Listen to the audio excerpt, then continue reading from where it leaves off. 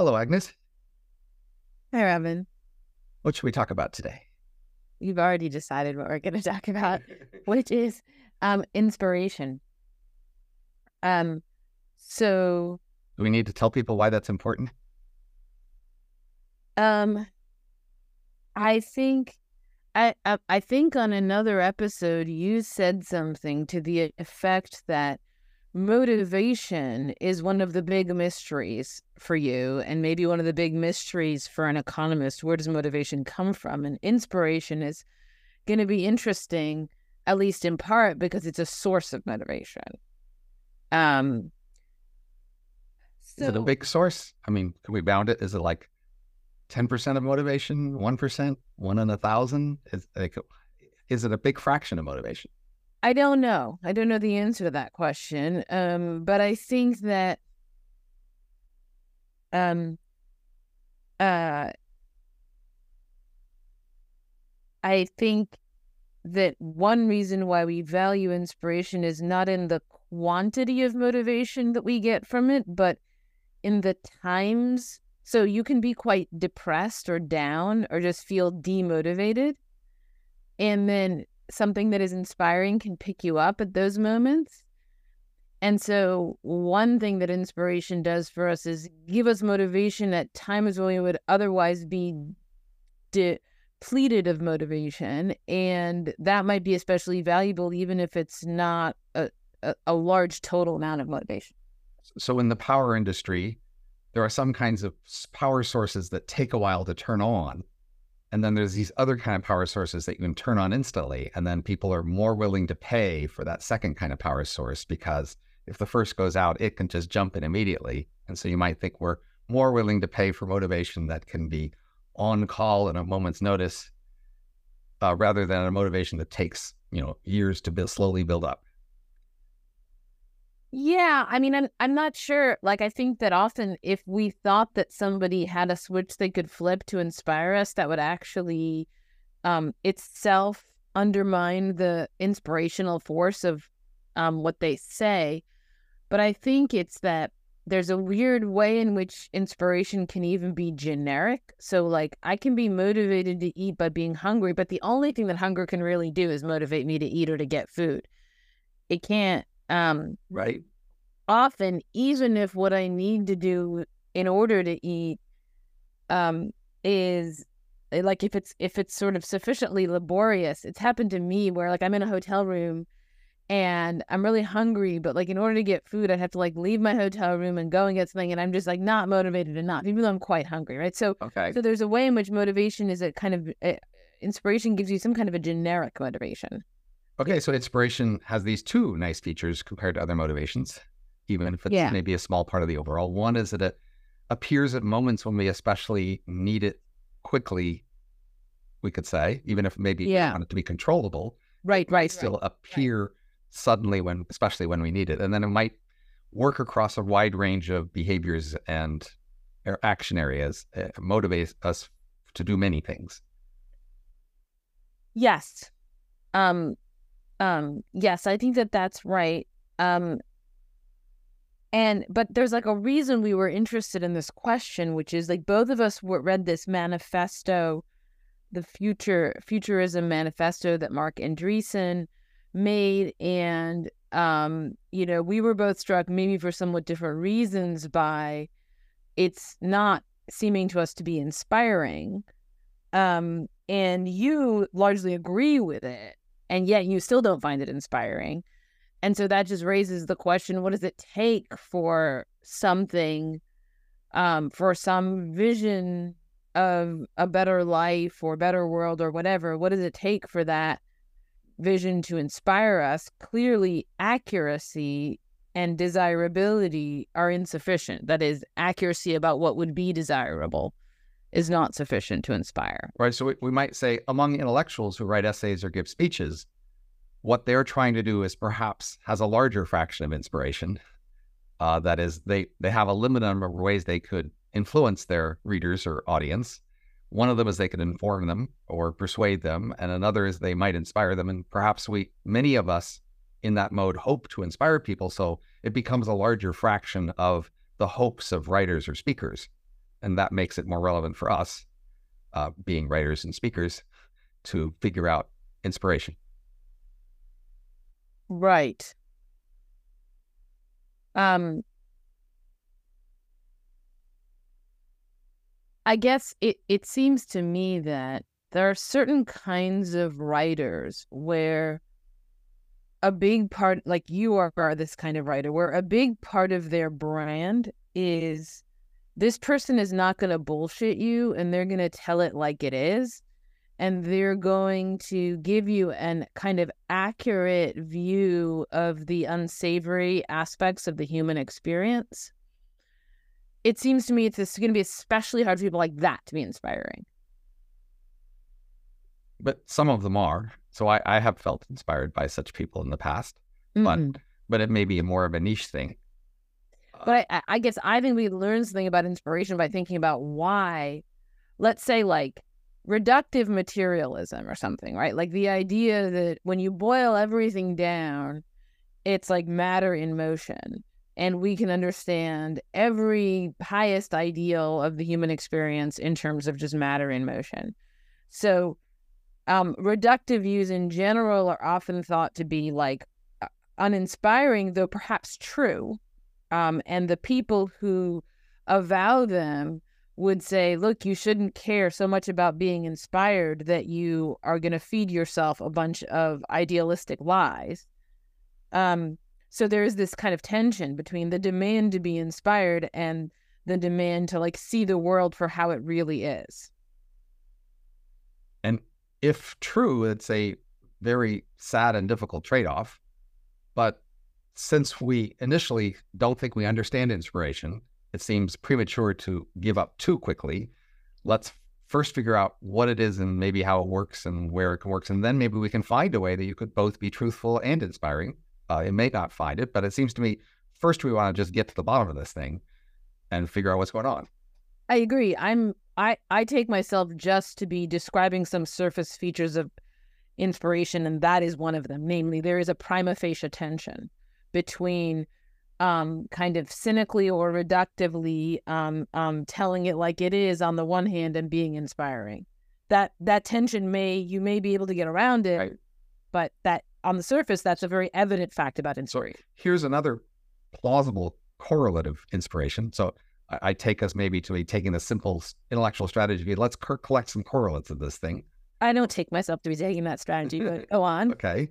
But you offered a correlate, and I'll offer another possible correlate, which is that we find it easier to be inspired by a person that we admire in a substantial way. That is, inspiration comes not from an abstract idea or an abstract argument. It comes from a particular person making a particular pitch, and our relating to them, identifying with them, admiring, and being engaged by their particular pitch of inspiration.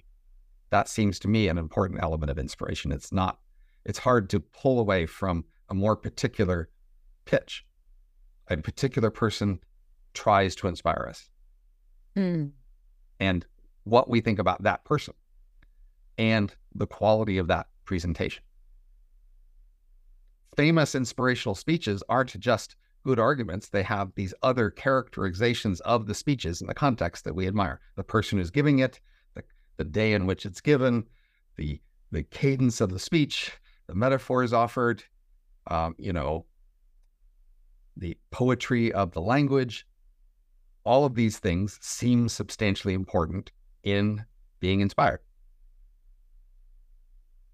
Yeah, and often inspiration is going to be connected to something like having a hero or a role model. I think not always, but often. So that would be a case where your attachment to the person is going to be a big part of what does the work in being inspired by like their vision or what they say. So I've just been reading Callard in preparation for an event in a week. Gerard. And his emphasis on mimetic desire would say, in essence, that to inspire you to desire something, what someone needs to do is to inspire you to want to be like someone or to have what they have. that they need to be, in your mind, the sort of person worthy of that kind of jealousy or envy or admiration. And that's a big part of what would make you like something or want something. Yes, I think that that's right. But I also just think the people who inspire us are often going to be people who speak to the things that we want. It goes both ways. So the reason I brought up the reductive view and how that is typically uninspiring is that I think that for all of us, there are a bunch of values that we have where we don't feel like we have a very good grip on those values. Things like courage or friendship or religious values. Like we would say that we value those things, but they feel kind of fuzzy or hazy to us. And the people who we find inspiring are often the ones who we feel like they put us in better touch with those values. And so I don't think it's just we decided to admire some people and then whatever they say is going to go. Right. I think we partly pick those people because they're the ones who kind of channel for us something that we anyways wanted to get a clear grip on. Although the causation could go in either direction. It could be that they give us a clear grip and then we like them more. It could be that we like them more and then decide we have a clear grip because we like them more. So either way could work. Yeah. And so maybe like insofar as we're interested in the case of, let's say, rightful inspiration, that is, you brought up earlier, well, could there be a kind of inspiration that didn't involve lying or that didn't involve deception or bullshit or whatever? We're going to be interested in the case where your attachment to the person is driven by the fact that they do in fact put you in touch with a value that is in fact good. So we could call that rightful inspiration. So yeah, it could work both ways, but we'll be especially interested in the cases where it's veridical in some sense. So this may be a slight tangent, but it occurs to me that there's this literature on authenticity. And most people say they want to be authentic, and appeals to authenticity do seem to inspire people somewhat. And the literature on authenticity says that when we ask people about different versions of themselves and which is the most authentic version of themselves, they tend to pick the version of themselves that other people like most as the most authentic. That is, whichever version of you is the one that other people would praise or admire is the one you decide is your authentic self. Mm-hmm. Which seems related, at least. That is, you are inspired to this version of yourself, this vision of yourself, to the degree that you can see other people embracing and supporting and admiring it. Right. And it may be that there are other things about yourself that you think are good and that you would be very happy to call your authentic self, but you just don't have enough help from other people in getting a grip on those things. And so they're just sort of too blurry for you to say, that's me. And if somebody came along and admired you for that, all of a sudden it would become your authentic self in the sense that you really would become sort of clear on what that thing was by way of that person's help. So if I think of, say, famous inspirational speeches, like, say, by Churchill or something in World War II, there's a sense in which you can criticize them as flattering some degree their audience, which is related to, being willing to give the audience the benefit of the doubt about their aspirations about themselves. That is, Churchill's speech says, our situation is tough here, but in essence, I believe that you are up to this. You can be told the truth and you won't shy away and you will stick with this out till the end because, like me, you are determined and you are noble and you are, just and won't falter, right? And this is a common formula in standards like inspirational wartime speeches or something, right? Is to express a confidence in the audience that might seem unjustified in some objective terms, but seems to be emotionally true, that they are actually confident in you, and they are holding up this version of you that you might aspire to and might hope to be, and they're saying you can do it. I mean, this is almost classic inspirational speech, right? Like coach at halftime, you can win this game, right? It seems like there's not more than an accidental connection here between inspirational speeches or versions and finding a way to let an audience believe in themselves in a certain way. Yeah, I mean, more broadly, you might think that all persuasion involves flattery. Because in general, if I'm persuading you of something, I'm trying to get you to believe it. I'm trying to get you to change your mind about it. And what do I have to do? Well, in general, I have to make you feel like you know this thing, this new thing that I want to get you to think. I have to give you the feeling of like, yeah, that's right. I know that. And people who are good at persuading are good at inducing that feeling in people. And it may be that what you're trying to persuade people of is like they can win this battle, or it may be that, you want to persuade them of some, claim in popular science or whatever, but it doesn't really matter. You're trying to get them to feel like they know something, and the good persuader will know both what are the things that you can say that it's likely that people will come to feel that they know, and how can you induce that feeling in them. It's not particular to inspirational speeches. So this might sound like a tangent, but I don't think it is. I often have the feeling that at any one moment, I could just have ecstatic joy if only I would allow myself to. Mm-hmm. That it's a potential within me, and it's not some outside force that prevents it. It's my own reluctance to just embrace that ecstatic joy. And you might think, in some sense, we have motivations like the joy. We have motivations inside ourselves that are available to us that we won't quite allow to express themselves. We don't feel justified or legitimized to allow those motivations to be realized. But in some sense, an inspirational speaker can convince us that we are allowed to, and it's okay. It's there, it's potential, and it's okay if we let it be expressed. We can be patriotic, for example, in a Churchill speech. That is, we have the potential to be patriotic, and we know it's there. We could be really proud in our country, but we typically don't. And he's saying, it's okay. Here it is. I point to this patriotism in this way in which you could feel very bound to the rest of us in this country in this time of struggle. And I'm going to tell you that you can and point you to it. And then you will then release this block on your motivation and then feel inspired.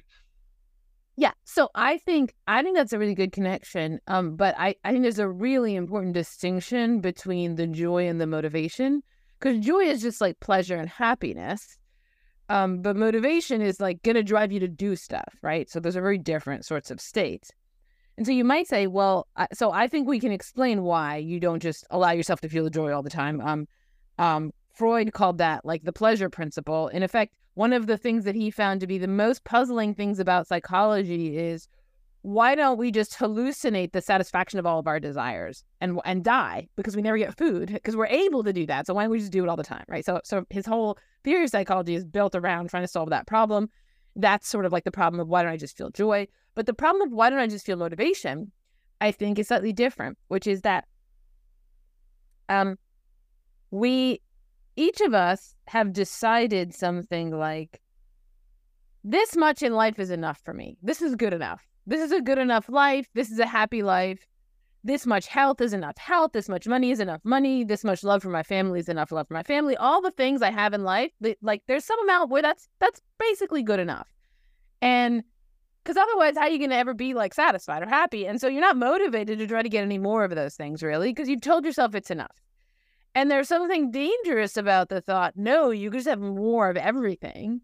Because that's also like being perpetually dissatisfied and just perpetually wretched, right? And nobody wants to go around being wretched all the time. And so I think a motivational, someone, who speaks to you and who motivates you, releases that block on your motivation by reassuring you that they're not just going to be telling you you shouldn't be satisfied and you should want more. They're not just going to be a counsel of greed.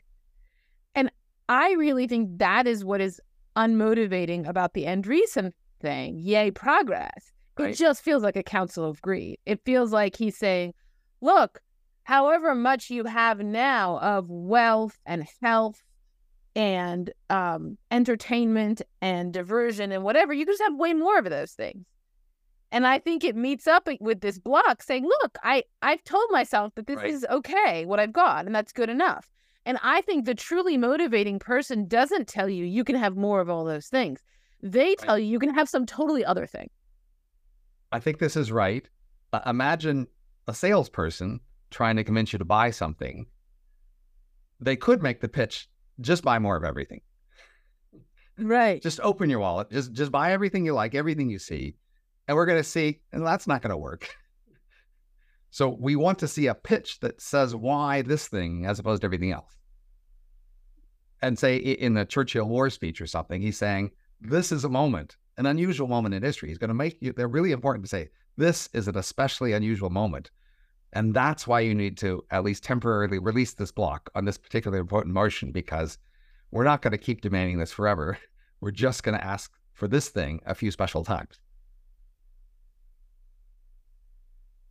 And I guess I feel like the opposite of the invitation to motivation is the weariness of motivation. I definitely know that at some points in my life, I've just been pursuing some motive for a long time, like getting a degree or whatever it is. And there's a weariness. It's like, okay, I'm continuing to do this, but like, maybe I'm a bit sorry I committed to this because I have to keep going with this.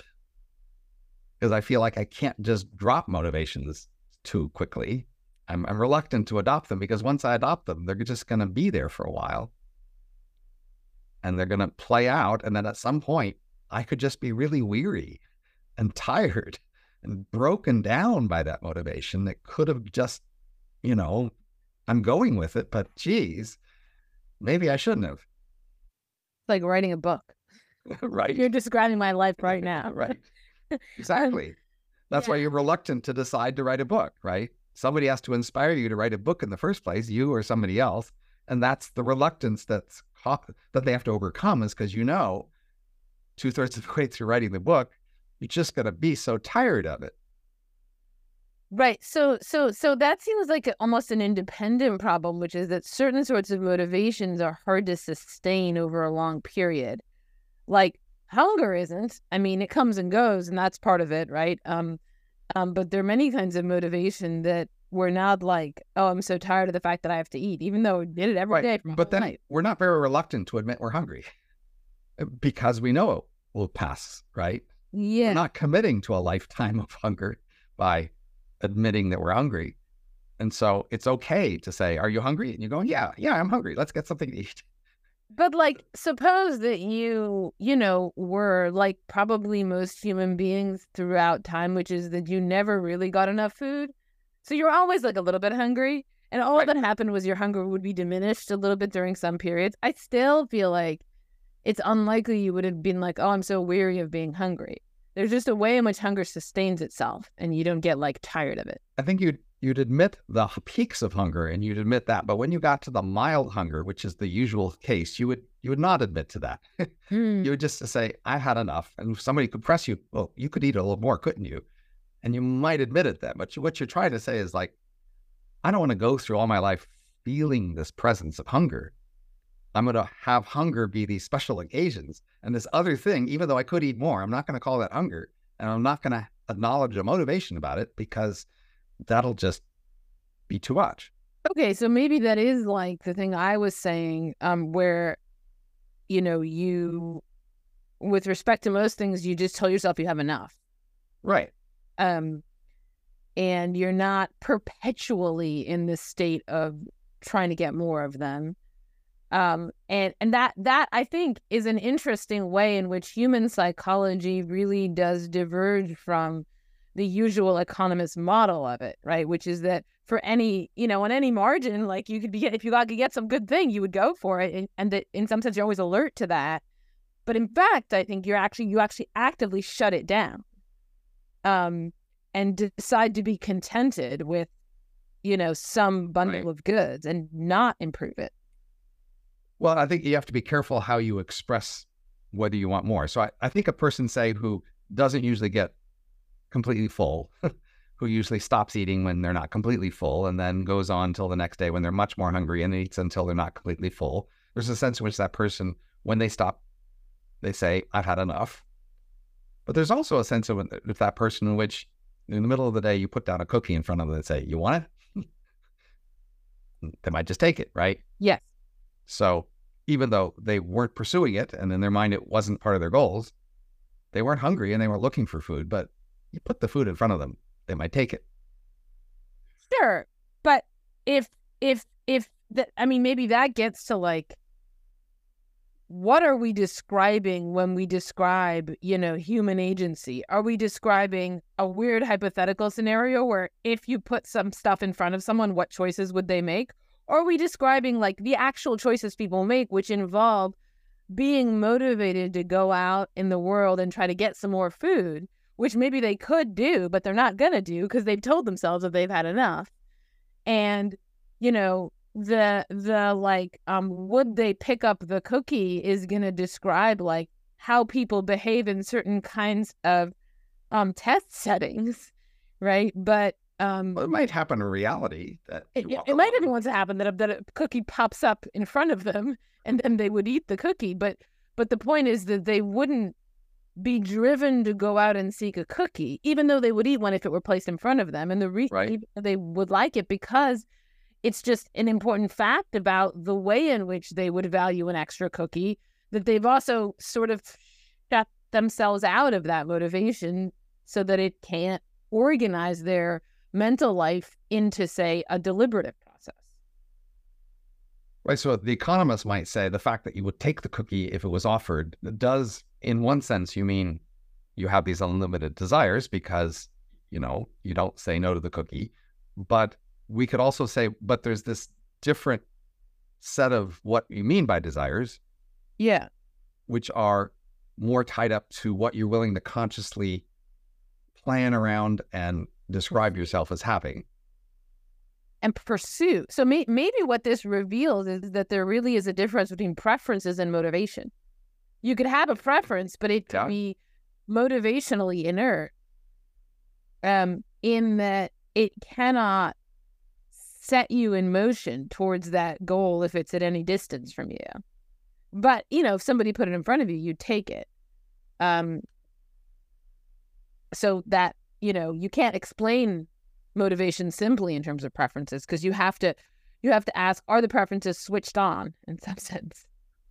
Right. Now we could think of, in some sense, motivation is describing, a set of plans, for example, like which things will you in fact act on if they show up? Mm-hmm. Or you could describe it as a set of drives that you're willing to consider in your planning, that then can move you. These all seem perfectly fine if I was making a formal math model, but the interesting question here is what's getting at the key puzzling part here. So to me, the puzzling part to keep my mind focused on it is that motivation feels like magic, the closest thing to magic in the world. That is, sometimes people are motivated and then they pursue things, and then sometimes they don't. And that difference is produced by words that other people say, or incantations, or abstract visions or feelings they have. And it's just hard to see what else causes that.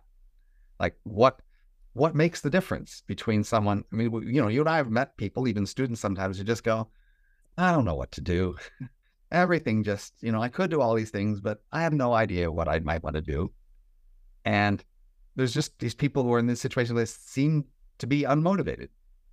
And yet, they have health and they have intelligence and they have options in front of them. And then there's other people who in similar situations seem very motivated. They've got a plan and they've got stuff they want. They can tell you excitedly about the hopes they have for what might happen if they do various things. And they can tell you about what they've been reading that triggered this, etc. And those two people can just look the same from a distance, and one has motivation and the other doesn't. So maybe one way to think about motivation in relation to preferences, it may be that you could imagine that the two people would have the same preferences judged in a certain way. That is, if you give them pairs of items and you ask them to choose, they make all the same choices, right? But they differ in respect of motivation, where you could think of motivation as switching on a preference so that the preference can then fact number one about it, you're aware that you have it, right? So that would be because you could have a preference and not know that you have it, and you could even be surprised by the fact that you make a certain choice, right? Because you didn't even know that you wanted the cookie until you grabbed it. So step number one would be making you aware that you have the preference, and then there's a bunch more stuff, which is like being willing to put your deliberative apparatus and your planning mind in the service of the preference, which, for instance, if you were ashamed that you had it, you wouldn't do and stuff, right? And so motivation kind of does something like that, and it does it. It may be that, our preferences vary in terms of the degree to which they need to be turned on, and hunger would be one that paradigmatically for most people doesn't require a lot of switching on from an inspirational speech or something like that. Though maybe for the person that we've been describing who is never totally full, we could say to them, look, remember in Independent People when they were just all hungry all the time, and then they finally got a cow and they had the milk and they had all this energy, more energy than they had before. They were all hungry. They didn't even realize it. And we could imagine going to their door and giving some kind of inspirational speech look, you people are hungry and you need more food and you need to get a cow so that you can have more calories, and your lives are going to be better. And that would be a thing where we could imagine doing inspirational speech to motivate people to notice and activate a certain preference that usually doesn't require it. So an analogy comes to mind of being in love. So I think there's this relatable scenario where person A is attracted to B, but reluctant to admit their attraction to themselves or anyone else, and is certainly reluctant to act on that attraction, but in a certain sense is already in love, but doesn't admit it. And so they aren't motivated in a sense by the love. They're motivated in some ways. They might try to be in the same room as the other person sometimes if they could, without being noticed. They might think about the other person at times, right? So they are somewhat motivated by this other person they're in love with, but they're in denial or have not accepted this idea. And then a moment could come when they are willing to accept this for themselves. Oh, I'm in love with them. And at that moment, their behavior will change. They may now be willing to sort of ask the other person how they feel, or take some more overt action, or at least do things different, because now in their mind, they've owned this idea that they're in love. And it's now available as a motivation. This feeling was always there, available as a motivation, but they weren't owning it or releasing it. It was blocked, basically. Right. And then they open it up as a motivation and release it. And then they can notice they're in love. They can even think about being in love. They can think about what to do, then feel very anxious about it, etc., because it's now released as motivation. Right. And the thing happens in the reverse later, when people have thought they were in love and then decide, and then we're no longer in love, but haven't admitted that either. And then that's not available as a motivation either, because they're presuming that they are in love. Right. And so the thing they could do to leave this person or to do something else is not available to them as a motive because it's blocked blocked by their presumption that they are in love. So explains something kind of interesting that I've always wondered about. So, well, first off, it's a striking, if you look at all the inspirational speeches that have ever been given in the whole history of time in any format, I think a high percent of them are going to be about love. So like most pop songs are about love.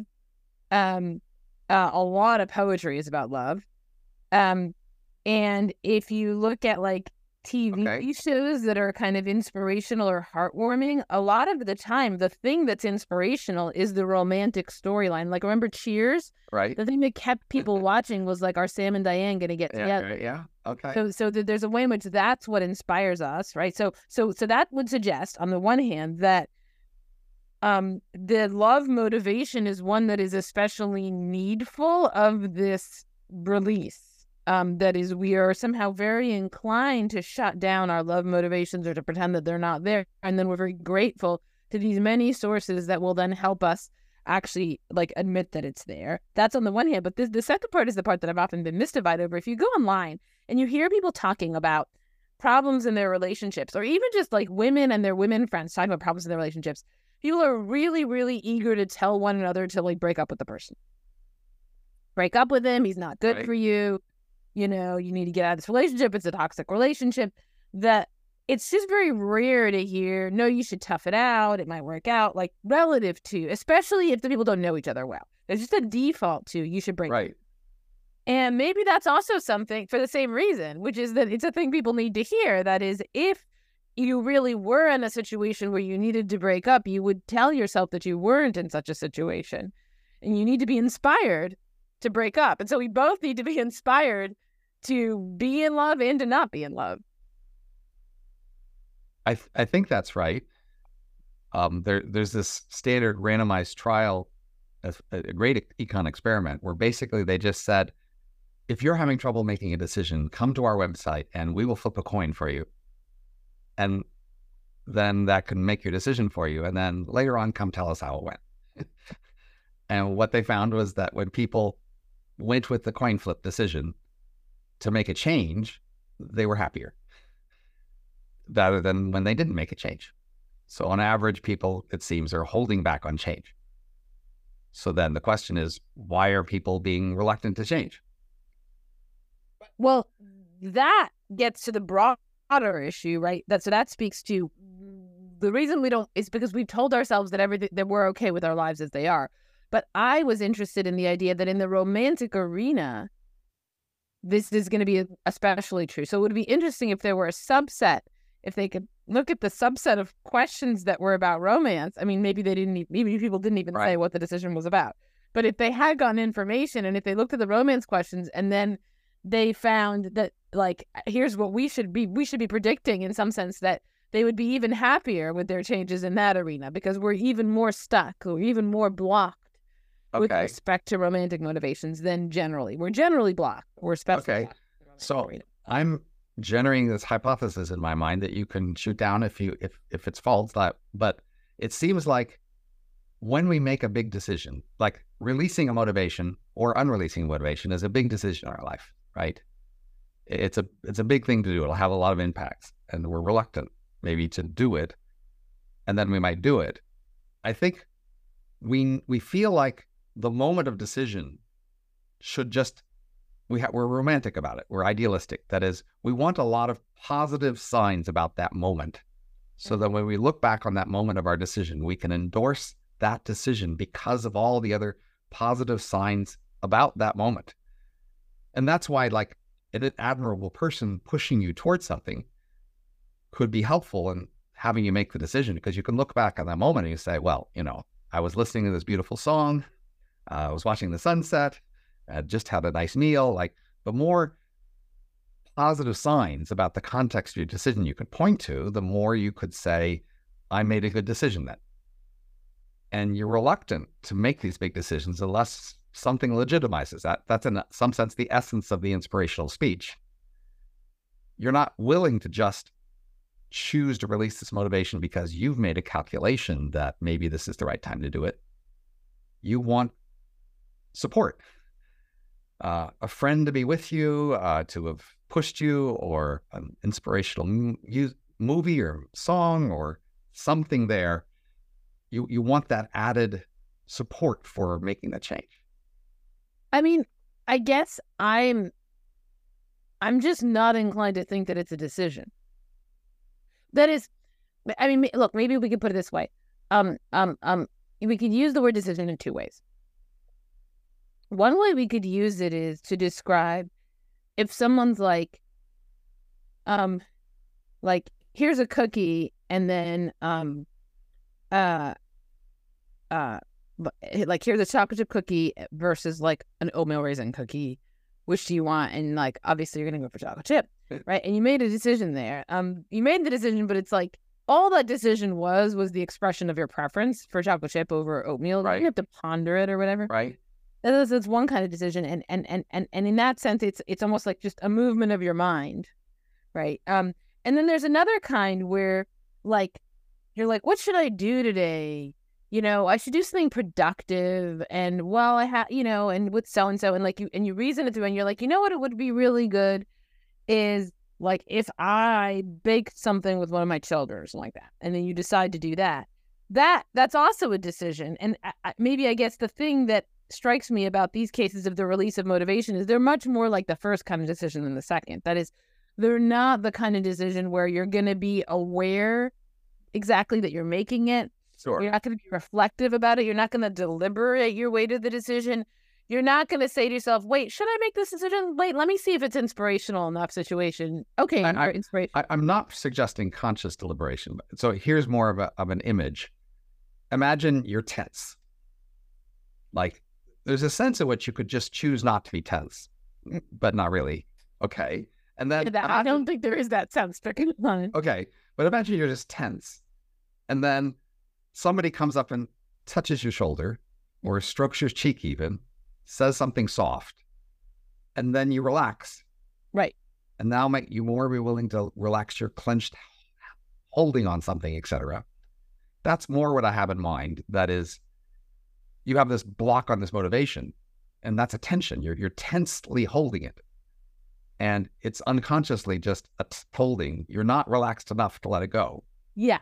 And part of the environment has to come along to make you relax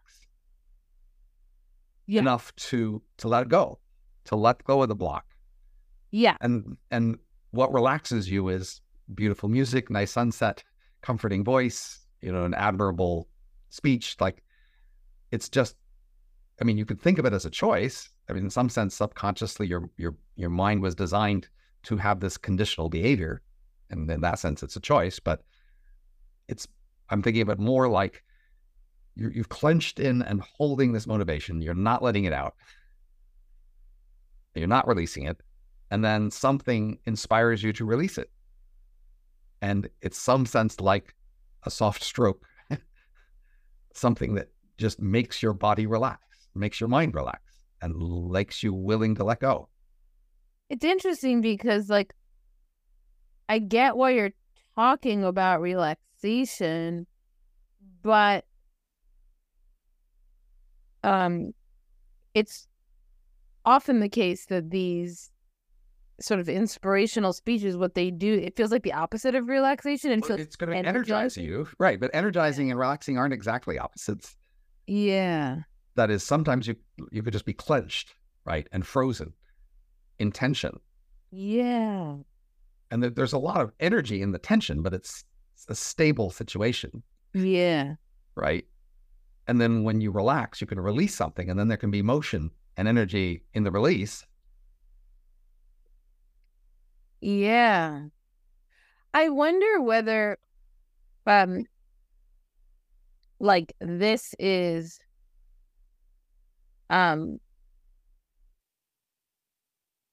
whether this partly explains why some people are introverts and some people are extroverts. That is, some people find the presence of other people in ordinary social situations to be relaxing and to allow them to release motivations that they otherwise have, and other people it's the opposite. And it's very relaxing. Like I call myself an extrovert, but then the people around me tell me that that's not really true. And the way in which, like, I suppose that reveals it's not untrue would be I actually just didn't believe it when I heard that there were people who didn't feel relaxed when finally a social encounter ended and they could be by themselves. I thought that's just intrinsically relaxing. Like, obviously, that's what everybody feels, and some people are really lying. But spending enough time talking to people, I realized, no, there's some people who it's not true that for everyone, that's the relaxing experience. For some people, the relaxing experience is when they show up to a party and there are all these social encounters. And so just the presence of other people, even forget about what they say, the presence of people can be inspiring to some, and then whatever the opposite of inspiring would be, which I'm not sure what word we should use for it, but the things that make you hold in all your motivations. Right. So if I think of like the classic sales scenario, even seduction scenario, they do seem to roughly fit. The customer initially is reluctant and holding back, right? Mm-hmm. And they are keeping a distance even. And then part of the tactic of the salesperson or seducer will be to try to get them to relax and looking for sort of any avenue of connection. It's like for a salesperson, just get them to start talking about anything, like get them to relax a bit, talk about something relaxing, offer them something relaxing, right? In general. I mean, so those are contexts where you're trying to induce motivation, sales or seduction, and you try to get them to release something that they're clenched and holding, their money or their emotions. And then inspiration in those cases, we could say, the salesperson inspired you to buy something, the seducer inspired you to romance, and it does fit the model of a reluctant, clenched, distant person who is doing less and feeling less and protecting themselves against a risk. And then an inspirer who tries to get them to open up and then to be relaxed and then to be more comfortable and feel less threatened by this potential motivation. It still just seems to me, though, that there's a difference between inspiration and other ways that you could make people comfortable with. So for example, I've noticed that, and I read this thing in the New Yorker about returns and the business of returns. It's just like this huge, people just return a ton of stuff online. And the reason why they return so much stuff is that people won't buy something online unless they know they can return it. And you can charge half the price for something, but if they can't return it, they'll buy it for more because they want to be able to return it. And so clearly people find it very comforting, the thought that I can return something. But I don't think they find it inspiring. I wouldn't use that word to describe it. So there are things that can disarm they can put you more off guard, or they can like disarm your self-protective mechanisms, like free returns, that are not inspiring. So it does seem that we could talk about a hierarchy or gradation of motivations.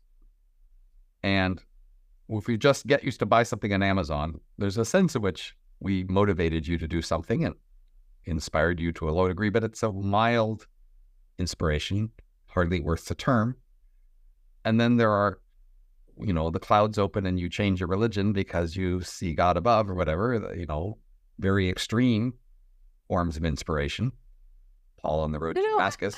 I don't think that's the right distinction, because I think that there's definitely so take I was recently on a website. I was buying my husband pants, and this website had you could free returns, and I'm like, oh, good that there's free returns.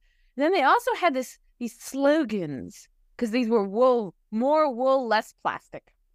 Now they are trying to inspire me to buy their pants by saying, look at this better world that I could be living in, this more environmental world, but also somehow this more natural world of wool as opposed to plastic clothing. That I would say is an attempt at inspiration, whereas the free returns anytime, we're going to make it easy for you, will also increase your chances of purchase. They both increase the chance of purchase. They both are this lever on the same thing, but the one does it by inspiration, the other is not by inspiration. So maybe our conversation so far has gotten farther with motivation than inspiration. Maybe we have a handle on the process of motivation or releasing motivations. Right. And inspiration's only one way of doing that. Or one kind of motivation or something that is. So it does, the very word inspiration does seem to suggest some degree of aspiration or some sort of relatively high, light, opening, joyish kind of motivation, as opposed to fear, stress, anxiety, all of which can motivate. Yeah, that's right. And I guess it's odd to say, for example, that a lot of famous war movies have a inspirational war speech, because you might think, well, that's when you're especially stressed. You're not like in the like, this will be great mode. You're in the like, how terrible will this be mode. And then maybe though, that's especially when we like the taste of the joy, open, glory possibility to color it with.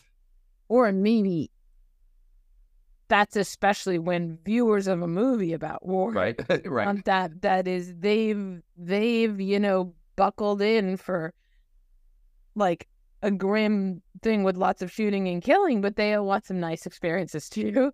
And right. But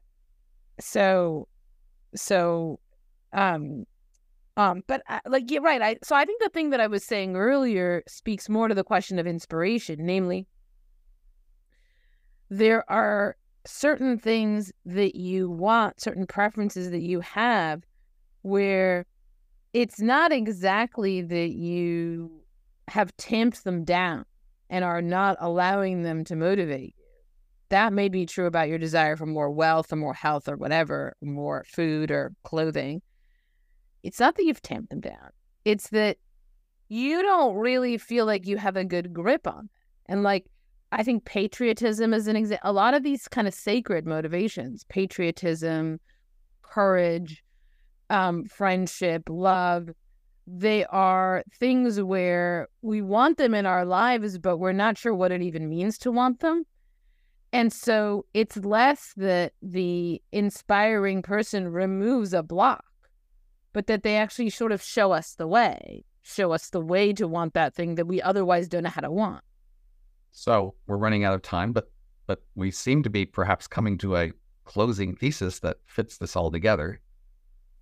Let me just suggest that inspiration is sacred motivation, literally, and that in my recent analysis of the sacred, the key element of the sacred would be seeing things together with other people the same. And so an inspiring speech is going to not just point to something in you that you're already motivated by, but convince you that you and they and other people are seeing something the same by helping you see it, but also helping you see that they are seeing it at the same time as you in the same way. It's legitimately sacred to the degree that you and a community are seeing it the same.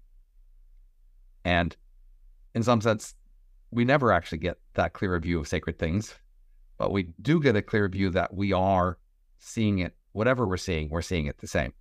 And for example, a romantic song or something, you have these mixed emotions about your romance. You're not sure what's legitimate, but now the song tells you that you and lots of other people can see romance in this certain way that the song does. And that allows you to more see it yourself that way, because it's a sacred view of romance, and this is a community that you feel part of, and now you're more willing to release this version of this motivation inside you that fits this sacred view of romance described in the song. I guess the way that I would put it is that there are certain values that we're only able to pursue or to get into view with the help of other people. And so seeing it together with them is not some independent desideratum. It's just what it is to get a grip on this thing, because we just can't see it by ourselves. And that, somebody who kind of gives you a way to see it with other people both puts you on the track of it, but also kind of makes you feel reassured that we can make progress with respect to this thing, that we can all maybe we're getting better at it. We can get a clearer view. Someday we'll be able to grasp it well, something like that. I think we're agreeing on the elements of the situation, but maybe not necessarily agreeing on the causal order. What's the more fundamental thing causing the less fundamental thing? But we both agree that in this situation, there is a seeing something clearer and a seeing it together with others. And that these two elements are together allowing you to more release this motivation in a sense, because it's now more legitimate. And a more able to act on. That is, if there's a more vivid version of it that you can then act on. The singer who sings the love in the song, you can more see your love as the kind of emotion they have, and that more allows you to embrace your feelings about whatever person you're feeling about by that, seeing that version and the fact that it's not only clearer, but it's seen to be the shared thing. We in this community who listen to this love song together see it this way.